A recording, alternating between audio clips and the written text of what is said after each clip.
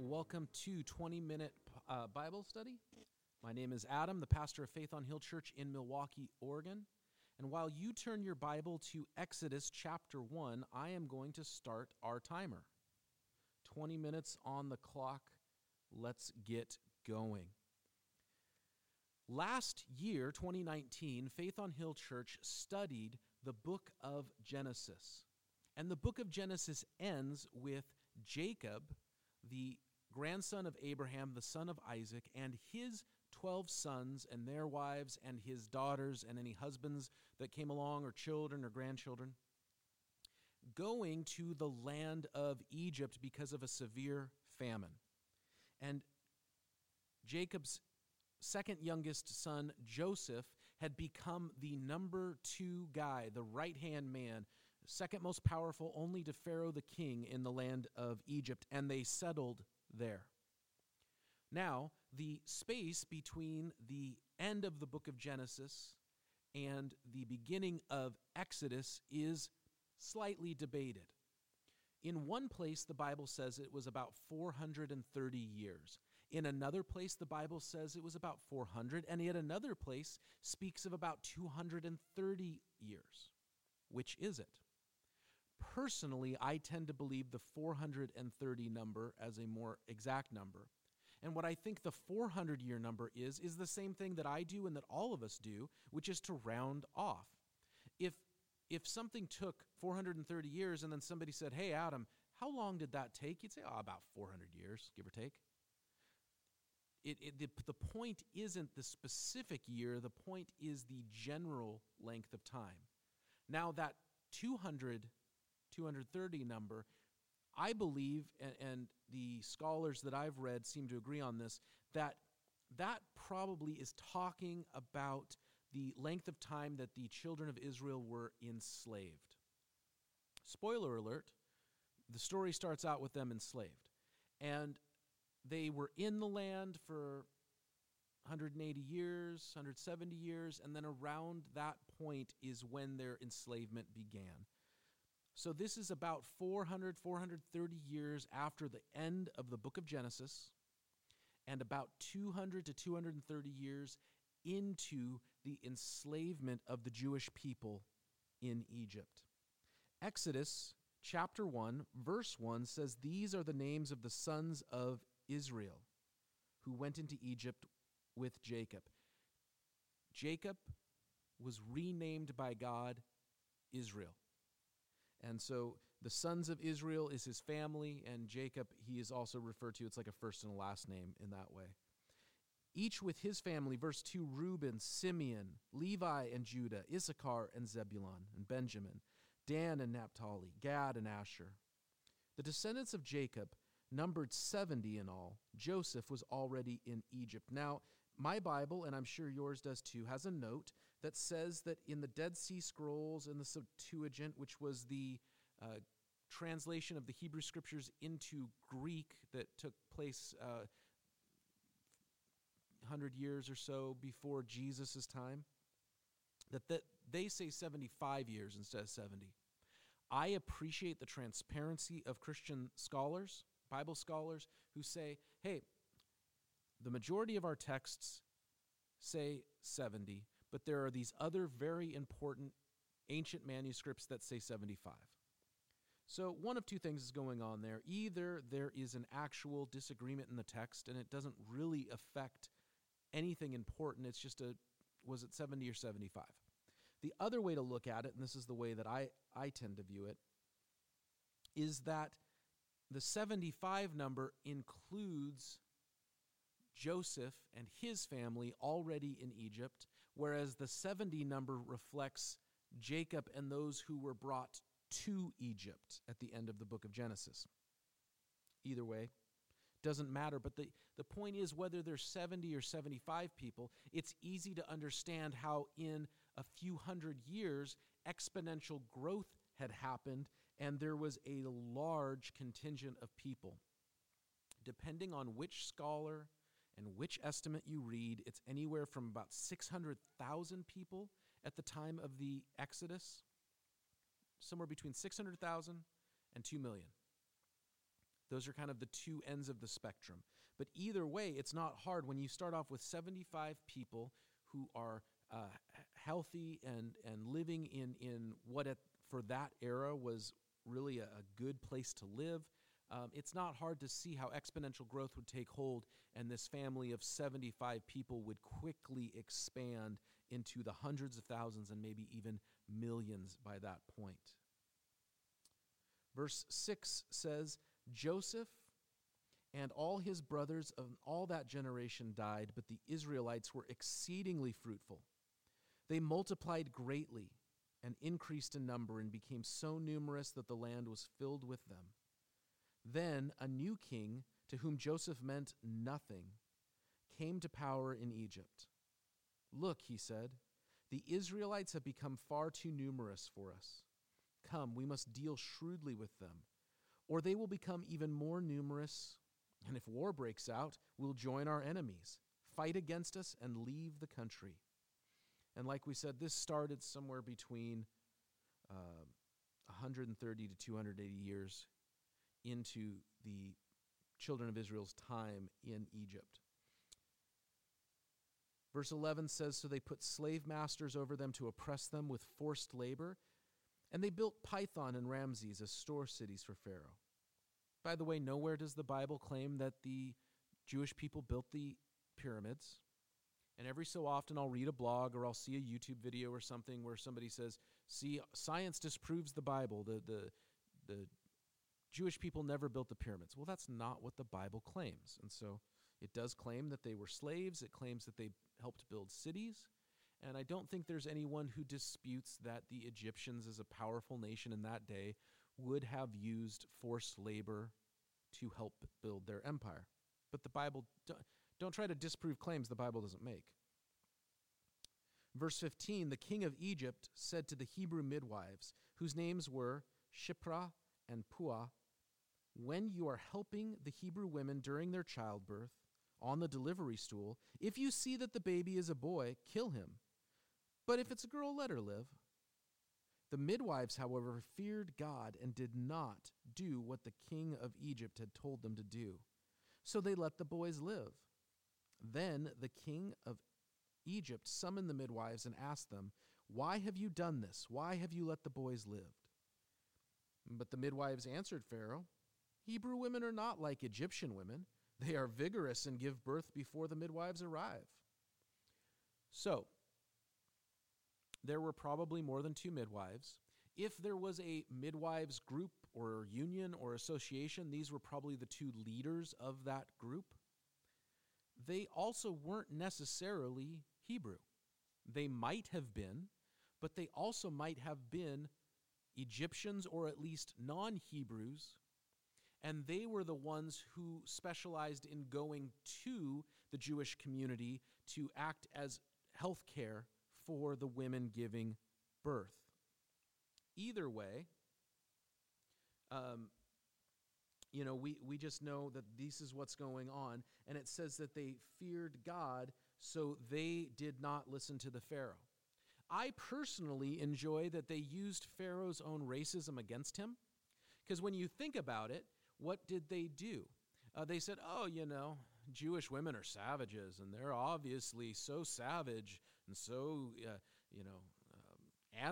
animalistic. They just give birth right away, and they're not like our refined and delicate Egyptian women, And of course, that's foolishness, and that sort of racism exists, sadly, to this day. But I personally enjoy when somebody uses the stupidity of racism against a racist. That just amuses me greatly. But because they did what was right, verse 20 says that God was kind to the midwives, and the people increased and became more numerous. And because the midwives feared God, he gave them families of their own, and Pharaoh gave strict orders to all his people. Every Hebrew boy that is born you must throw into the Nile, and let every girl live. So what Pharaoh is saying is, if you were one of the slavers, if you were one of the people in charge of forced labor, and you saw a baby boy, you were just to go grab it, take it, and throw it in the river.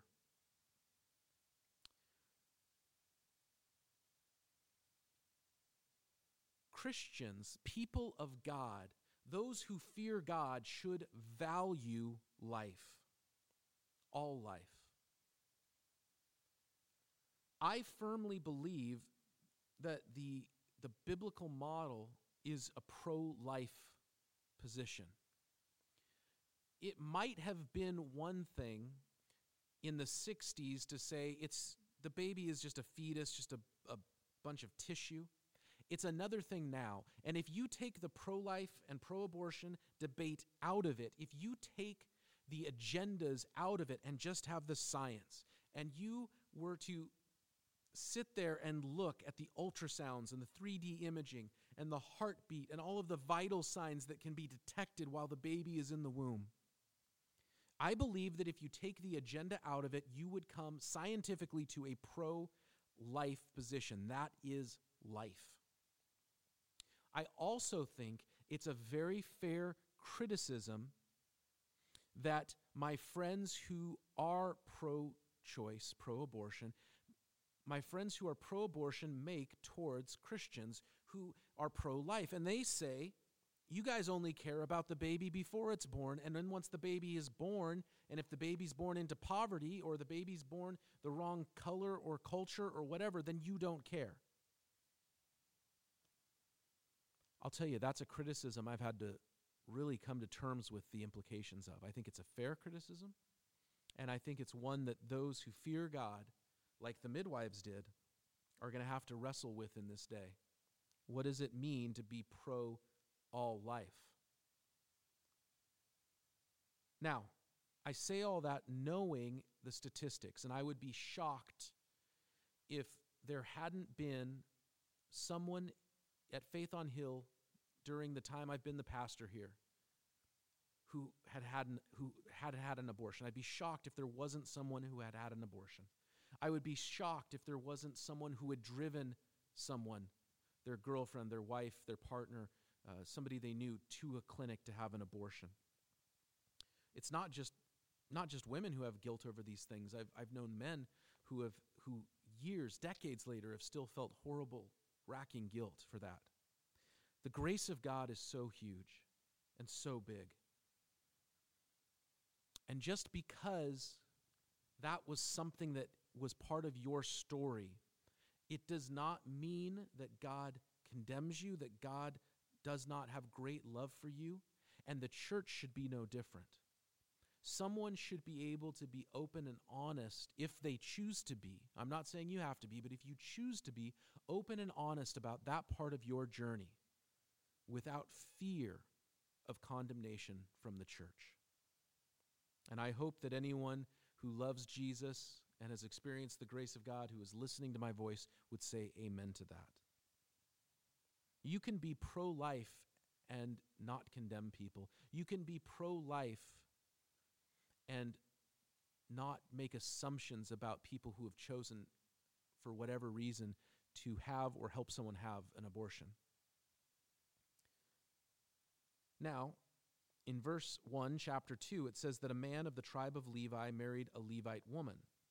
And she became pregnant and gave birth to a son. And when she saw that it was a fine child, she hid him for 3 months. But when she could when she could hide him no longer, she got a papyrus basket for him and coated it with pitch and tar, and she placed the child in it and put it among the reeds along the bank of the Nile. And his sister stood at a distance to see what would happen to him. This order of the Pharaoh was easy if you're from a distance. It's another thing to be right there. You can be callous from a distance. It's a lot harder when you're in the middle of it. And here is a couple that just fell in love. They got married. They loved each other. Their first child is a girl. No problem. We know that they had a son as well. We will find out later. But they were old enough to not be affected by this. And then they had another child, a son, during this horrible, tragic time. And they would not do evil. And they, out of love, they hid their child. But there came a point where you can only hide a child for so long. People are going to start to ask. So she she did what Pharaoh said. You said, throw the child in the river? Okay. And she makes this protective basket, and she puts the child in the river, but not to harm him, but to trust God. And his sister watches over him. In verse 5, it says that then Pharaoh's daughter went down to the Nile to bathe, and her attendants were walking along the riverbank. And she saw the basket out among the reeds and sent her female slaves to get it. And she opened it, and she saw the baby. He was crying, and she felt sorry for him. This is one of the Hebrew babies, she said. Then his sister asked Pharaoh's daughter, shall I go and get one of the Hebrew women to nurse the baby for you? Yes, go, she answered. So the girl went and got the baby's mother. And Pharaoh's daughter said to her, take this baby and nurse him for me, and I will pay you. So the woman took the baby and nursed him. And when the child grew older, she took him to Pharaoh's daughter, and he became her son, and she named him Moses, saying, I drew him out of the water. And apparently, the name Moses sounds like the Hebrew word for drawing out, like you would draw something out of the well. Pharaoh's daughter knew what was going on. She gets this baby. She knows where the baby comes from. And then a little girl runs up to her and says, hey, I just happen to know somebody who could nurse the child for you. Pharaoh's daughter's not dumb. She knows what's going on. What's interesting to me is that she does the right thing even though it is her father that has ordered the death of this baby. I posted something on my Facebook recently, and I said, if you only see people as the other, then you will miss the opportunity to be their friend. And I got some pushback from that. But let me tell you this. If you were somebody who was being oppressed by the Egyptians, if you were a Hebrew that's being oppressed by the Egyptians then, and you only saw all Egyptians as evil, then you would have missed out on the good thing happening from the daughter of the Pharaoh. If you only saw all Jews as worthless and you were an Egyptian, then you would not have valued life the way that Pharaoh's daughter did. There is something about seeing people as made in the image of God. Fear drives injustice. Why did Pharaoh enslave the Hebrews? It was out of fear. I mean, there was greed too. They were building store cities. They were helping to build up the economy, but it was fear. So much racism and prejudice is built on fear. So much animosity in all directions is built on not knowing people. It's always humorous to me. If I made this statement, it would be good for Christians to get to know Mormons and Muslims and Buddhists and Hindus and atheists. It would be good for young people to get to know old people. It would be good for old people to get to know young people. It would be good if you, as a heterosexual, devout Christian, knew a non-believing LGBTQ plus person. If I said those things, people would, my friends who are atheists or progressive or whatever would say, yes, that's good. But it's funny how many of them don't know any or not friends with any conservative Christians or people of faith. And by the way, when I'm saying conservative, I'm not political. I'm staying out of politics. I'm not conservative. I'm not progressive. I'm here for the kingdom of heaven, not for the kingdoms of this world. But what I'm saying is this: when you only see people as the other, then you will not know them, and then because of that ignorance, you will start to have fear. And it was out of fear. The Pharaoh didn't know anything about Joseph. Joseph meant nothing to him. And if he had known that Joseph and the descendants of Jacob, the children of Israel, had been friends to Egypt, he might not have feared. And if the Jewish people had only seen the Egyptians as the other, as all evil, then they would miss the thing that Pharaoh's daughter did. As our time comes to a close, I want to end in prayer. God, our Father, help us to cast out fear in our hearts. Help us to operate from a place of faith. Help us to do the right thing even when everything seems against it. Help us to stand against injustice even when it comes from our own tribe. Help us to be bringers of life and peace. We pray these things in Jesus' name. Amen. God bless you. We'll see you soon on another episode of 20 Minute Bible Study.